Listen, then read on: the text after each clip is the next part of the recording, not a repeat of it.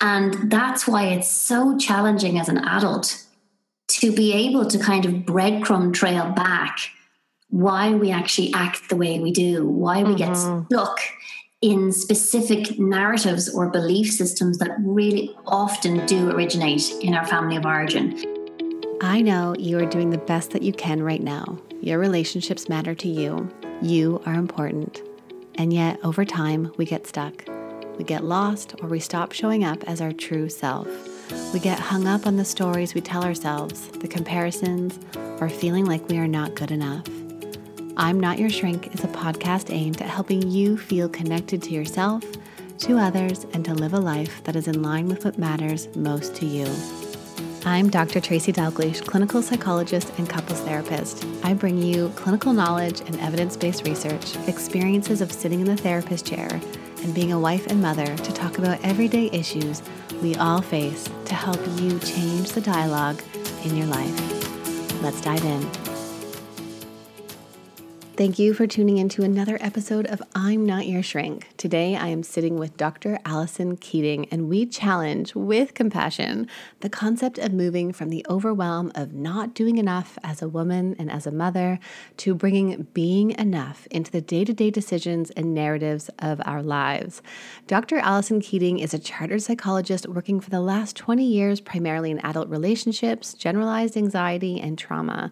She also provides weekly guidance in Ireland's most read news website, independent.ie, where she answers all questions related to adult relationships, mental health, and well-being. A core value of helping people access practical, evidence-based practice is met with various mental health media contributions, with her regular appearances on radio, television, print, and now an online platform for women in their midlives, exploring what it means to live your authentic life. Dr. Keating wrote The Secret Lives of Adults to explore the complexities of being an adult and to get to know our inner selves. And I'm so excited to share that her book is now available by audiobook. She and her husband have 3 daughters, and they are the best teachers to her on all aspects of life and love. Now, before we dive into the episode, I wanted to share that the first few minutes are a little bit scratchy.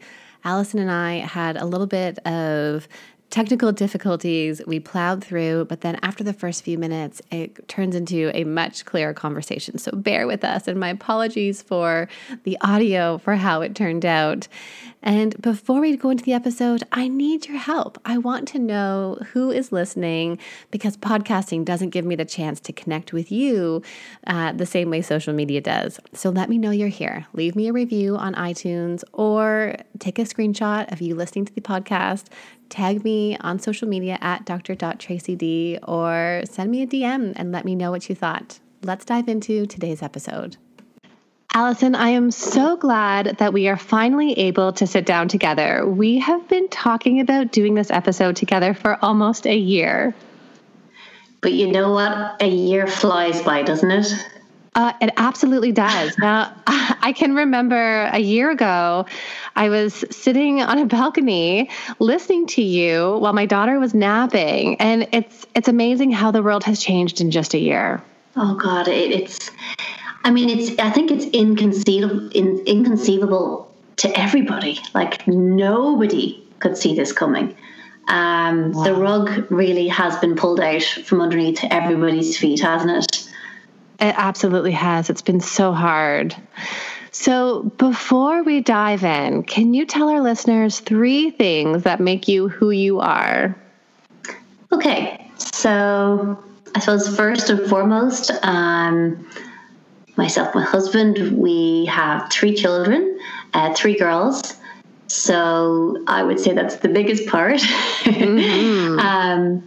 And then I'm a psychologist in private practice the last, 18 years.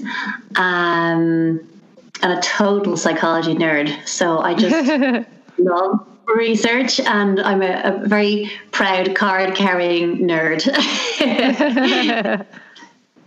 It makes you who you are. That's it. I get excited by research. And where would we find you if we were to kind of think of your landscape? What country are you in? I'm in Ireland. And unusually, it is a beautiful day here. So it's actually a bank holiday today, so everybody's off. I'm on the Be Well Clinic. Is my practice, and that's my website. And you'll find me on Instagram as well as Alison Keating. Lovely. And I will put all of the links in the show notes so that people can find where you are, because we are going to dive into such an important topic today. So one of the themes that continues to pop up for women and mothers is this theme of striving. And I know for myself that I often feel like I need to do it all, and to do it all really well. I'm a professional. I own a business, my full client load. I work a full week. I'm also a mother, a partner, a friend. And we know that women tend to be the laborers of childcare, household, and the emotional work in the relationship.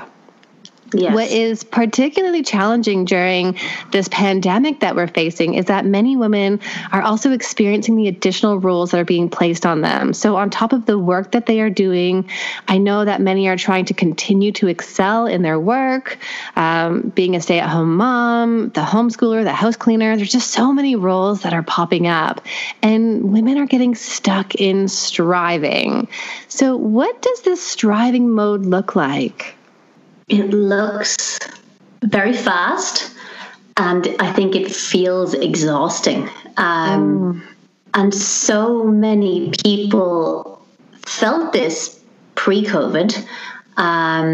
Like everything you just described there is basically the book I wrote, which, is The Secret Lives of Adults, which is all about the different roles that we live in our adult lives.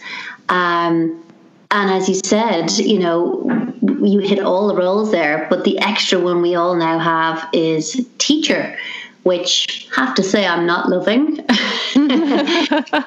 It was a job I never wanted. Everyone was like, it's a fabulous job for a mother. I was like, no, I want to be a psychologist. Yeah. So that's really hard, especially when it's not your choice. Right. It's not your choice, and you didn't get to prepare for it. We haven't prepared for this.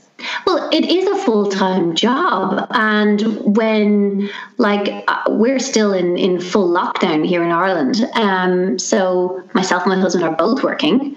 And then there's school on top of it as well. So in terms of women, the one word I always hear is I feel overwhelmed. And this was pre-COVID. So as you're saying, I think it's just exacerbated what already was there. And again, as you said, coupled with that inherent drive that women have in doing it all perfectly.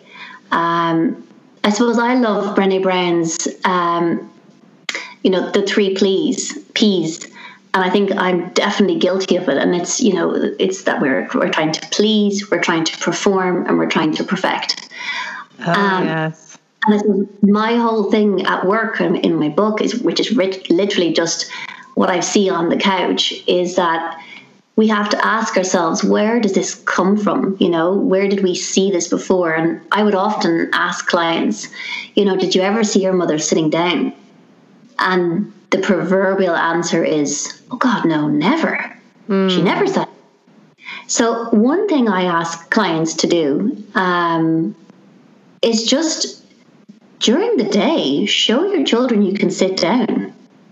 Even if the place is a mess, even if the dinner is not ready, have that cup of tea. I think we are great parents, but not necessarily good at nurturing our own emotional and physical and psychological needs. It's really difficult.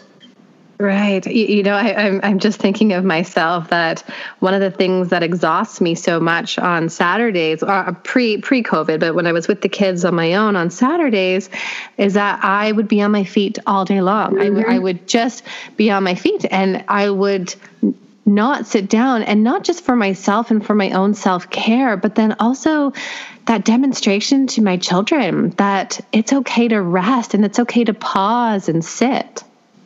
You are so right. And I mean, that's one of the key takeaways from the book is the pause.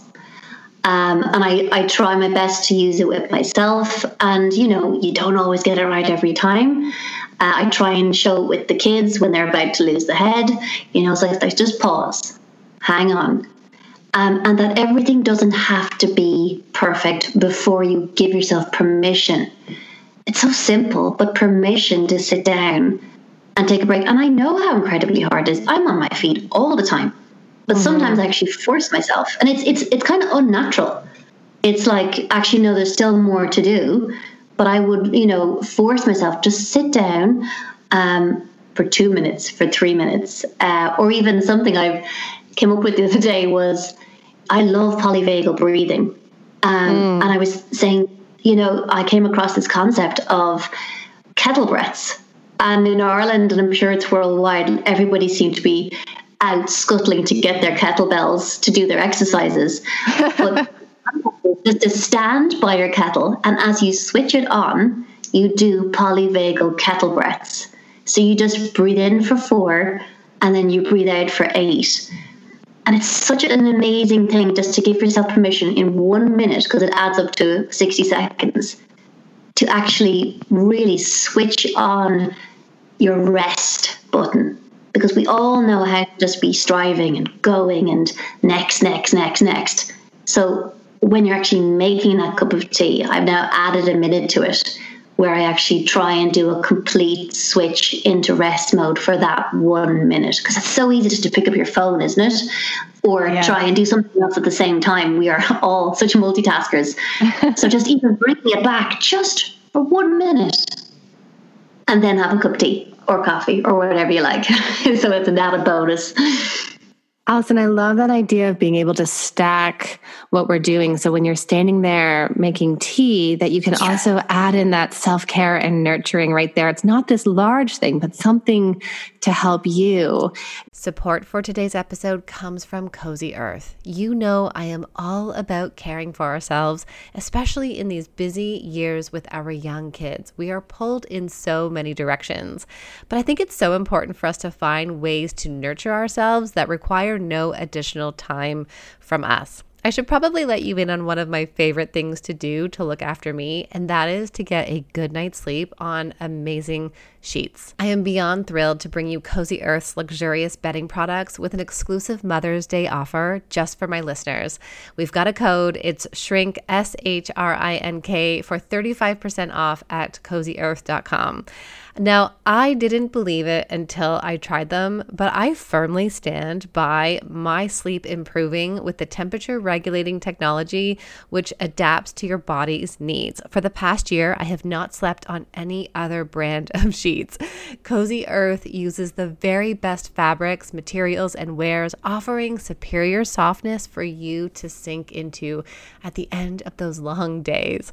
I look forward to getting into bed, and we've been loving the sheets for over a year, and their sleepwear is so unbelievably soft, and it's made with such great quality. But the best part is that if you're worried about commitment, enjoy a 100-night sleep trial and a 10-year warranty on all of your purchases. Head over to CozyEarth.com and use promo code SHRINK for an exclusive 35% off, and give the luxury she deserves with Cozy Earth.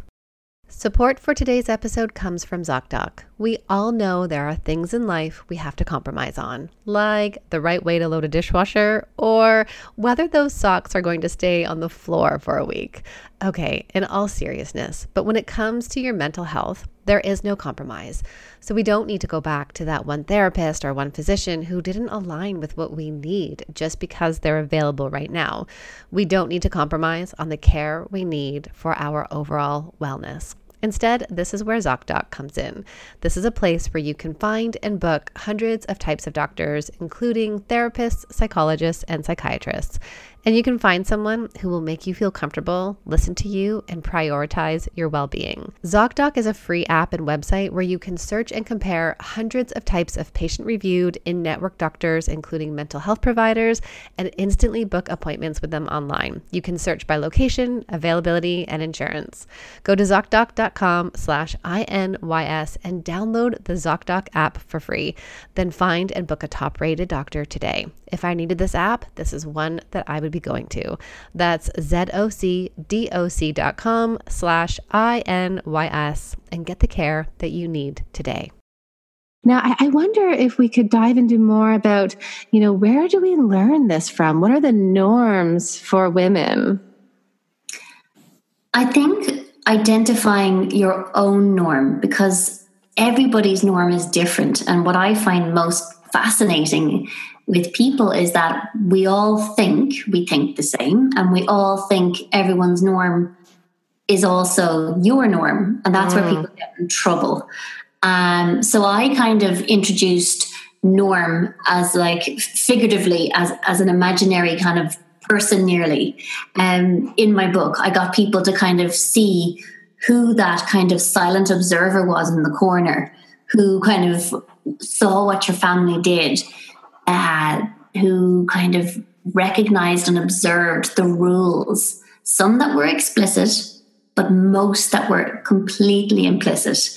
And that's why it's so challenging as an adult to be able to kind of breadcrumb trail back why we actually act the way we do, why we get stuck in specific narratives or belief systems that really often do originate in our family of origin. So without kind of putting that groundwork in and kind of digging into these questions of, in terms of how your mother was, how your father was, and in an absolutely compassionate, curious way. It's not a judgment. I do think when you become a parent yourself, you really cultivate so much more empathy for your parents when you recognize that, of course, they made mistakes, that, of course, they had off days, that actually perhaps a lot of things that happened were not intentional. Some possibly, for some people, it was intentional, but for a lot of people, getting those emotional needs met in a kind of a healthy, consistent way is quite the challenge. So it's something that we just bring a really compassionate heart to understanding your family norms without judgment, but bringing a kind of a really kind, gentle curiosity so that you can actually stop being trapped in a narrative that just really might not be working for you anymore, such as perfectionism. Right. Absolutely. I love that idea of being that silent observer. What would you have been noticing growing up? And it comes up often with clients in the sense of when we talk about where we learn these things from, that people will immediately say, I don't want to blame my family. I don't want to blame mom. Or, sometimes people will joke, oh, it all goes back to the mother. But I think what's important here is that we often have sometimes that mismatch between what the environment offers, right? What our parents are able to offer, and then the mismatch between what our needs are. Absolutely. And, I always find it so interesting as well. I mean, I know you have children as well, but if I just look at my three, their temperaments and personalities are completely different. I'm one of three, and I have three sisters. And when I did my siblings chapter for the book, I swear I just laughed most of the time because I couldn't believe, even though I had done all this before, we were textbook. Like, it was just ridiculous, The firstborn was this, the secondborn was that. I'm the middle child. And I just think it's so interesting when we come at this objectively, which is so difficult. But if we give ourselves a little bit of wiggle room as adults to kind of say, do you know what? Some things are not working in my life. I feel cranky. I feel tired. I'm feeling resentful in my relationship. And yet perhaps you are juggling too many balls. But to stand back and to really reflect, and as I said, with compassion, why? Why am I doing these things? And then how can I actually change these things? So the responsibility, in a very good way, it stays with you. And there's something amazing about that ability to make those changes yourself, that you can kind of be reborn. And in a way, I think it's breaking down this myth that, as children, we're all running out of childhood and teenagers and we want to be adults because we're going to have it all sussed. We're going to know how everything is. But the truth, and you know it, and I know it, and I'm telling you, the world knows it right now, collectively, is that the world is not fair. It is completely random. There is chaos. And I say this as a positive psychologist, but it's a really worthwhile thing to understand, because I think we take away from ourselves when we believe we have to have it all figured out by adulthood. We really cut down our ability to grow. Our growth mindset becomes completely stifled because we fear and we're ashamed if we aren't parenting the way we think we should be. You know, when I'm looking around at the moment, say even on social media, there's a lot of pandemic perfect going on. There's a lot of kind of projections of people either feeling that they are performing more, and as you said, that strive and that need. Right. And then other people feeling like, you know what, I am actually not able to do anything. But both are coping mechanisms, really. But it's just looking somewhere in between and seeing and asking, is this a quality life? Is this how I actually want to live or choose to live my life? I have to say that from my own personal experience, that once I let go of the idea of being a perfect mother and being able to do it all, that I felt something shift for me in terms of how I was showing up for my children, how I was showing up for my relationship, but also how I was showing up for me. It's such a challenge, though, isn't it? It's such a challenge. It's such a challenge. I often think of this story of, you know, I've been with the kids the full day. I put them to bed, and then my partner is sitting down and I'm in the kitchen and I've got this urge of like cleaning the counters, which is not my stuff. That my mom loved to clean the counters. It was a job we always had to do before leaving the kitchen, and that's fine. But I would feel that sense of, I've got to have this clean, perfect kitchen before I can rest. And in that night, I remember consciously choosing my partner over my house, over the cleanliness, over perfection. And I chose that connection. That is such an amazing thing to do. And like the impact that actually has on your relationship, rather than you turning up depleted, exhausted, resentful, which is so easy to do that. But I do feel, and I do wonder sometimes, and I marvel at my husband's ability to not put those dishes away. Whereas for me, it would be niggling. But I let that go as well. Maybe I let it go too much for a while. And, you know, you do see it with clients sometimes when we go too far the opposite way, which isn't a healthy way of doing things either. I'm all about kind of figuring out, say, 1 to 10, 10 being the worst one, you know, where are you on the scale? How can we move 1? And just that beautiful example of you choosing, you know, your husband over the dishes, which really is a no-brainer, isn't it? But actually doing it's very hard. Yes, incredibly hard when you're actually having to do it, when you're in that moment. And that is that piece where you said, you know, being an observer and being able to bring awareness and be kind and curious, not just to our parents, but also to ourselves, and asking ourselves what's behind doing this, instead of being on that striving mode, in that autopilot space where we're just constantly doing, and coming back to those 3 Ps that you said earlier of trying to please, to perform, and to perfect, just pausing. I love that you said the pause. That is such a beautiful strategy. I say to my children that they have to imagine like red buttons on themselves. So when someone's hitting off their buttons, that they have to imagine that they have the TV remote control and they press pause. So I'm like, buttons, press pause.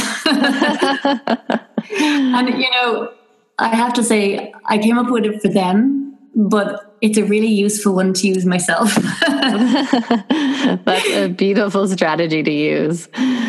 One of the things that my clients often get tripped up on is when I talk about letting go. And you had said, you know, if you could even just move 1 notch or let it go, how can women try to let something go? What are your ways of teaching that?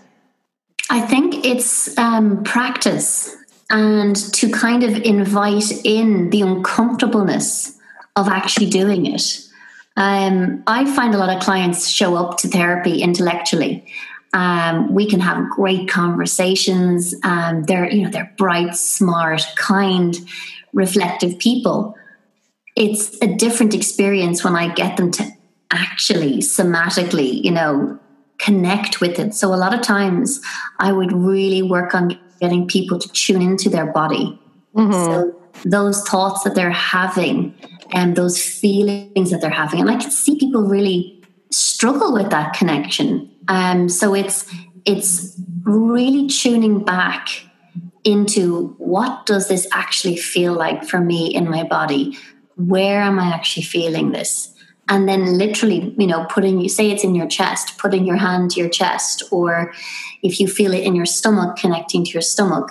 And it's very transformative that once that kind of physical connection is made, the tears come, the feelings come, and people can identify. Perhaps they feel stuck, or they feel upset, or they feel they have to do it that way. They don't see any other option. So I get clients to really invite in how uncomfortable it actually is, and then to gently just take one step.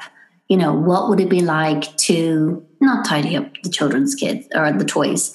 What would it be like to do that assignment tomorrow if you're not able to do it tonight? And for the perfectionist, that is an immense ask. It really is. It's huge. But the problem is that it's perfectionism is a kind of a very hungry monster, and it's insatiable. So it doesn't matter how much you achieve. It will always want more.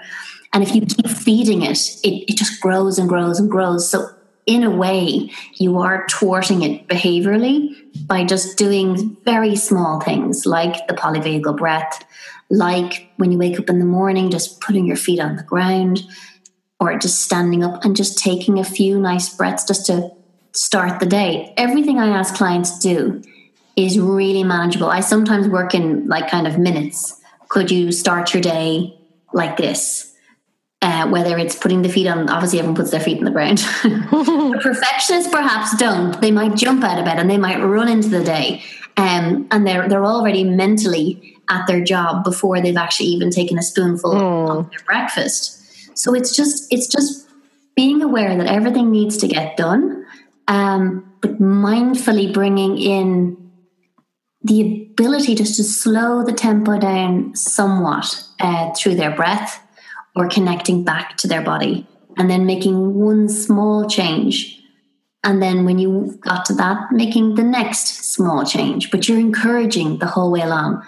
And then I also get people to recognize it will be good and you will be delighted with yourself, but to expect setbacks, to expect the bump in the road, to expect running late one day and you're just feeling a bit narky and cross, or you give out to the children or your husband or whatever actually happens, or your boss says something and it triggers something in you.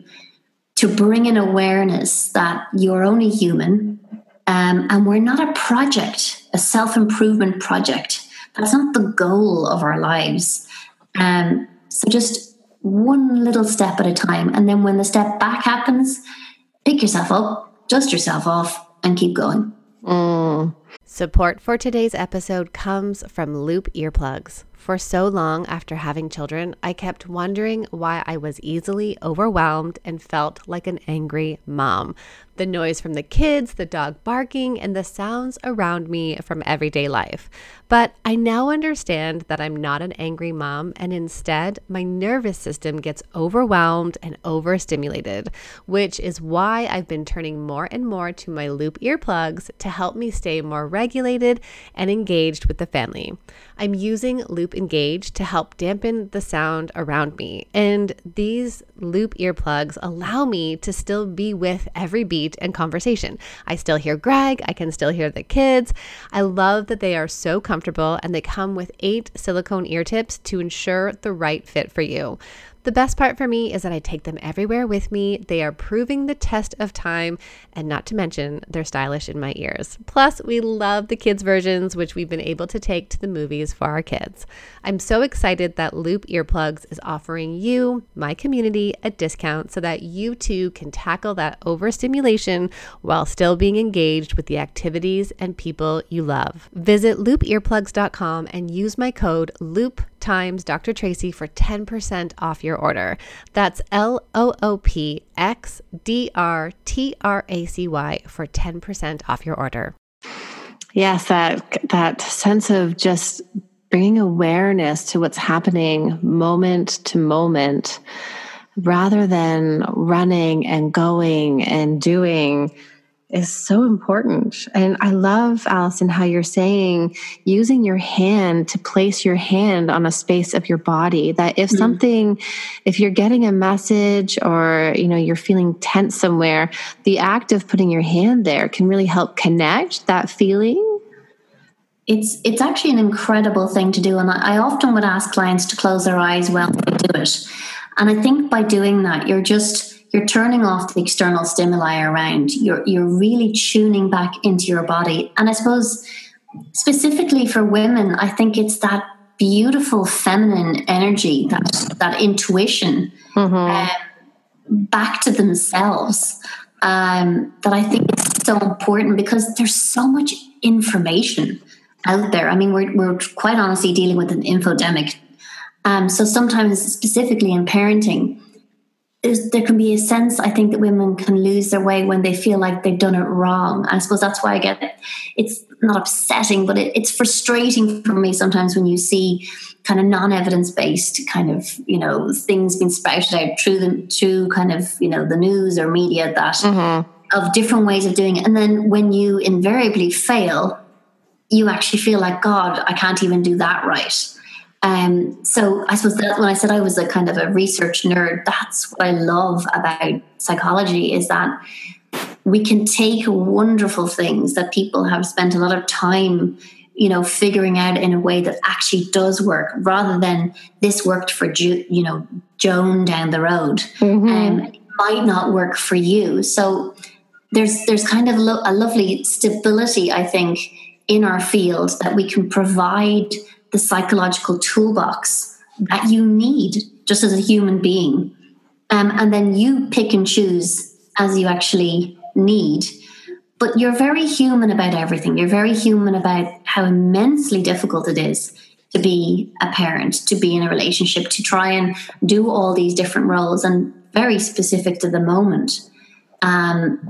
People were, as I said, feeling overwhelmed before, but now there is an exhaustion that people are nearly cross with themselves about, because they don't really understand, why am I so exhausted? And I think there's a collective grief that people are experiencing, whether it's just the loss of the life that they had been living, the grief of the world, and all the things that are happening to people. And it is incredibly painful to see all these different people experience the death of their loved ones, not being able to attend their funerals properly. And just life as we know it has, at this moment in time, ceased. What's really interesting to me, though, Tracy, is that some people are actually saying, I don't think I'll go back to the way it was, specifically women, because with perhaps, some moms might find they kind of feel like taxi drivers, and that's one of their other roles, is that, there has been a lessening of the running around. Right. Yeah, it's so interesting to see what is happening, and how, that I also have so many thoughts that are stirring up from what you just said. The first one, I just want to go back and say, it is so powerful to be able to see that we are fallible and that we make mistakes. And I remember in my profession allowing myself to learn this, that I wasn't always going to get it right. And then for some reason that I lost that when I became mom. When I became a mother, I lost that. And I can remember hearing my partner say, you get to make mistakes. This is how you learn. Of course, you know, this happened. You will learn from this. And I wanted to just emphasize that before moving forward, because it's such an important message, especially for the perfectionist, that you've got to let yourself struggle a little bit.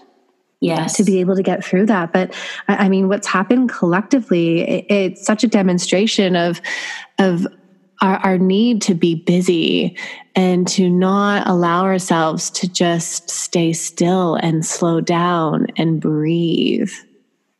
But I suppose for so many people, and specifically for us, is that my clients don't want to sit with their thoughts because they're filled with anxiety. They're deeply depressing. They're terrifying thoughts. So when you ask someone to sit with something that for them they've been avoiding for a very long time, it makes perfect sense as to why people are distracting themselves. And I think, you know, it's just much easier to tune in online than it is to tune into yourself. So it's that art of cultivating the space where we allow ourselves, you know, unscheduled time, just to kind of potter a little bit. You know, I love my potter time. I miss my potter time at the moment, and it really, I would not be doing anything major, but it's just kind of unplanned. There's no major goal with it, and it's just such a lovely freedom. Right. But I completely understand why people avoid at all costs. And I suppose I feel it's like people have become nearly allergic to their emotions. They're so terrified of them. But I love emotions, and I would love people to become, you know, more in tune with what those messengers are trying to tell you, like the intelligence of, you know, your mind and your body and your soul. Inherently we do hold the answers. It's just, how do we ask the right questions to unlock what actually works best for us? Yes. And trusting that our thoughts and our feelings are just that. They're just thoughts and feelings, that they might seem scary and they might seem overwhelming, but that we can always come back to the present moment. It's so powerful to be able to learn that. It really is. And we always have to ask, you know, I would often be very interested, you know, and ask clients if they have difficulty expressing themselves emotionally. Again, you know, back to the family of origin, what happened when you expressed sadness? How was it responded to? Did you ever see your parents? I'm not sure if it's specific to Ireland, but, you know, only 1 or 2 generations, you know, previous, it was not the norm to express emotions. They were kept hidden. So for a lot of kind of, you know, adults that I would see in their 50s or 60s, they may have never seen demonstrative kind of expressions of emotions from their parents, ever. So how could they possibly know how to do it themselves? Right. And then there comes that fear and that feeling of shame, right? I'm afraid of what will happen if I feel this or show it, or shame that I even feel this because, well, my mom and dad didn't feel this, so why do I? Exactly. What's wrong with me? It's that awful what's wrong with me. Or if you actually did try and express your emotions and they were minimized or dismissed, and, you know, we had spoke previously about that concept of the difference between emotional neglect and emotional abuse. And people get, you know, somewhat uncomfortable when they hear that. But a lot of parents may not have met their children's needs emotionally and neglected to be able to respond to them in a way that actually worked for them, possibly not intentionally. Right. You know, maybe there was a divorce in the family. Maybe there was illness. Maybe there was a mental health issue. Maybe they had just lost their job. There are many factors that play out that leave parents sometimes incapable of actually being there for their child, which is hard to be there, you know, as I say, in that perfect mode all the time. So it's just cultivating a sense of space not being afraid of your emotions, like a kind of a radical acceptance of how you actually do feel rather than being frustrated at how you actually want to feel. It's that gap, I think, that causes the problem most, doesn't it? Yes, absolutely. And going back to that term, because I think it's so important to just differentiate that oftentimes people really struggle with this idea or this concept of childhood emotional neglect. And that what's important is that this is different from abuse, and neglect looks like your parents may not have given you what you needed, and you had to learn some way to cope in your environment. And so sometimes, and Allison, you add to the list, I'll just name a few, but sometimes what children learn to do is they learn to be the pleasers. They learn to be perfect. They learn that their emotions don't matter. They learn that maybe they don't fit in, or they shouldn't share things, or they might even develop imposter syndrome. What else would you add on that list? I would include decision making, because if you don't know your own emotions or you don't trust them, how can you make a decision that you feel comfortable with? And there's kind of a torture with that, because if you inherently don't trust your own thoughts, how can you, with any sense of kind of comfort, make a decision that you feel is the right one? And then if we add perfectionism on top of that, the kind of abject fear of, my God, if I get this wrong, it's the end of the world. So it's just, building in space to make lots of mistakes. And I do think, personally, I encourage failure a lot with my children.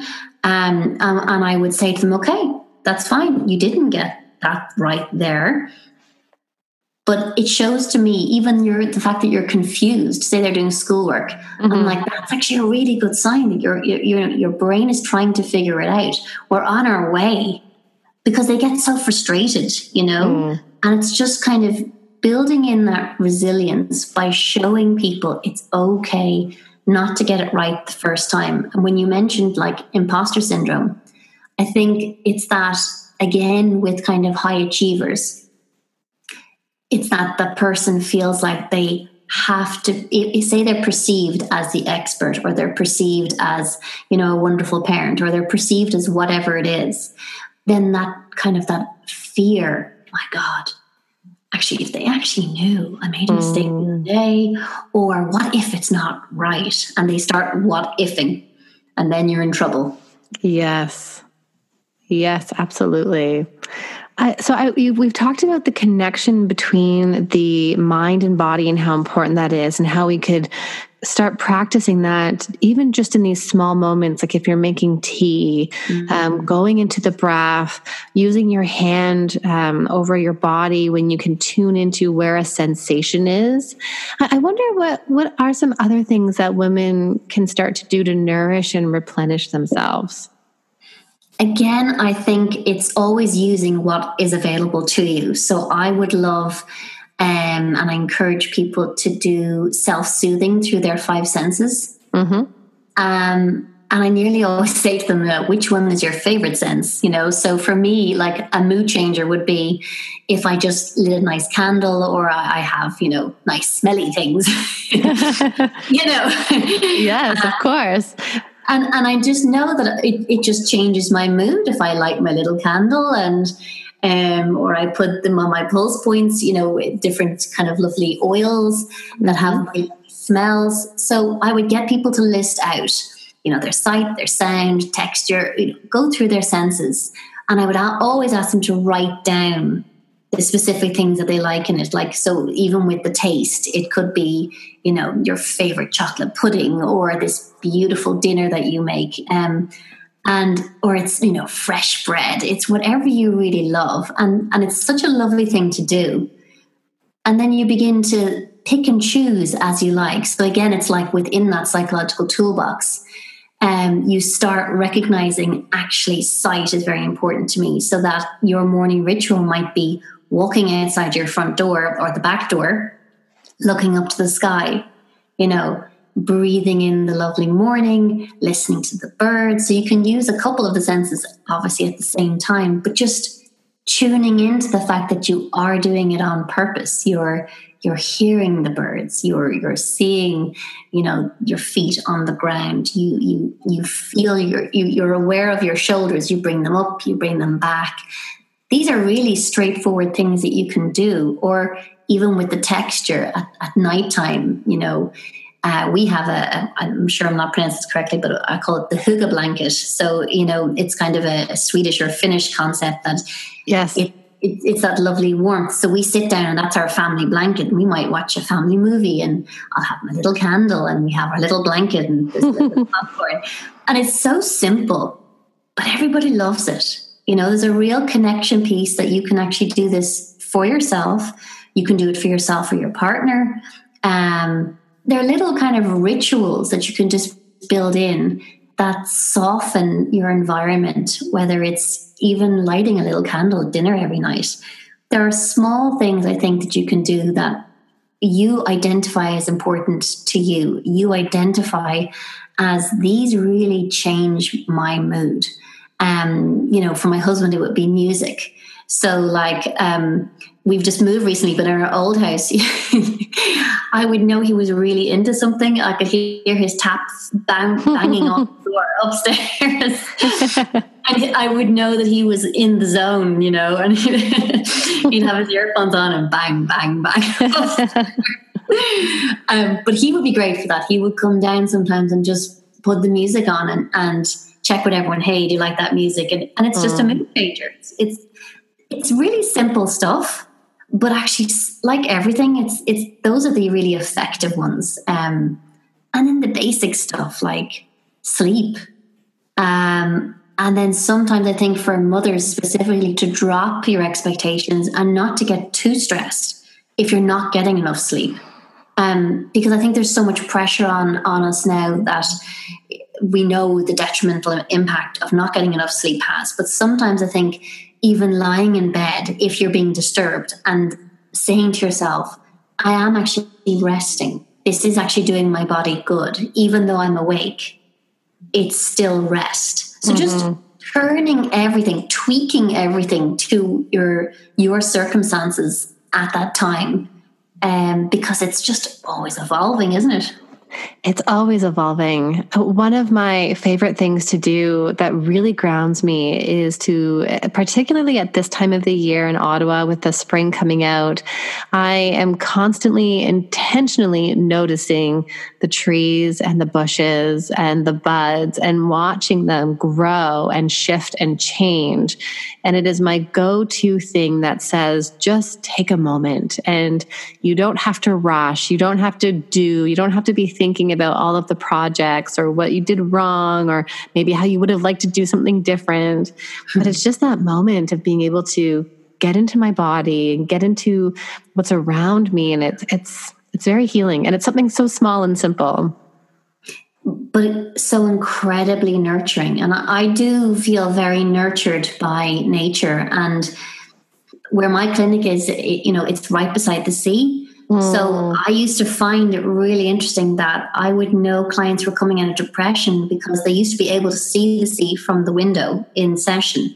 And sometimes it would take 2 or 3 weeks and the view is stunning. And then they'd say, oh, wow, you can see the sea from here. That's beautiful. And that to me was always like, they're coming back. Right. I think you're incredibly lucky. If you notice, I don't know what the weather's like for you at the moment, but our weather is uncharacteristically lovely at the moment. We're having beautiful sunrises, beautiful sunsets. Like myself and my daughter went down to the sea to see a sunrise. So these are things we're trying to kind of create these warm moments in a tough time. And using what's available to you, like the trees or, literally sitting out on the grass, looking at the season as it actually changes. It's so invigorating because life is still moving on. There is that consistency, I suppose, with nature that I suppose is really grounding and settling, isn't it? Yes, absolutely. I love the idea of it's just about getting into what's happening around you and not having to keep going and going and going. This has truly been a huge shift that I know for so many people has impacted them, of not having to rush, go to the events for the kids, the sports, being the taxi driver, all of these moments of pausing. And of course, there's also the struggle and the illnesses and the challenges that are coming up during this time, but there's also this space of growth that people can experience. 100%. And I mean, I admire my clients so much. My first job was working with asylum seekers who were seeking refugee status, and I was there helping them through. They were prisoners of war or they'd been tortured. I met some of the most incredible people ever, and they really shaped the way I think about the world, and that humans they're kind of gobsmackingly amazing in terms of their ability to grow through adversity. And this is something I like. It's probably one of my core values, is that inherent, it's like a truth that I have been amazed at what people have endured and not only come out of it well, but they come out of it kind of in a very existential way. There's such an amazing sense of meaning and purpose with their self-concept of understanding how incredibly strong they are. So I suppose when I look around at the moment and I do see the collective grief and the collective trauma that is impacting everybody, I do also see that we will grow and connect and recognize, it is like a death, isn't it? It's like the death of the lives that we were living. There's a clarity at the moment as to what is important. Is the clarity to actually, it is about relationships. It actually is about people and not things. There is such a paradigm shift that's happening. And I'm not silver lining the coronavirus, my God, I really haven't. But I think people were leading very high quantity and possibly quite unhappy lives. Not everybody, but unfortunately too many. And as you said, this kind of stick feeling that specifically women feel of always having to be the mother, the carer, all that emotional load that is carried primarily by the mother. And to stand back and say, hang on a second, what am I doing here? That pause in our lives, it could be one of the most transformative things we experience. And for me, I'm kind of fascinated, and I don't know about you, but obviously all my clients are clients I've seen, but the theme is the same. I've never experienced the same theme all day long. And pre-COVID, say someone came for anxiety, often it went back to that existential crisis of questioning, what is the purpose of my life? What is the meaning in my life? And I suppose as we face through this, I think a clarity is coming, not just at an intellectual level. There's an emotional connection to it that we can't wait to hug our parents. We can't wait to see our friends. Like I found, I don't know about you, but last week, people seemed to find last week the most difficult. And I said that kind of crushing exhaustion people were feeling. And I think in ways, even though I think technology has been our savior through this, it is not satisfying because we're lacking the human touch. Yeah. We're lacking those tiny nuanced little things that you see in someone's face, that not only that the tone mightn't be read properly, but the person has frozen on the screen. Like I've had to say to clients a couple of times, I'm really sorry, you froze there. I've gotten really good at just repeating exactly where I left off. Or yeah. Oh, Allison, thank you so much for joining me here today and sharing your knowledge and your clinical wisdom of working with women. I think you have so much to offer here, and I so appreciate you sharing the message here that it's important for us to just pause. Isn't that just a lovely kind of tool to keep in our back pocket? Absolutely.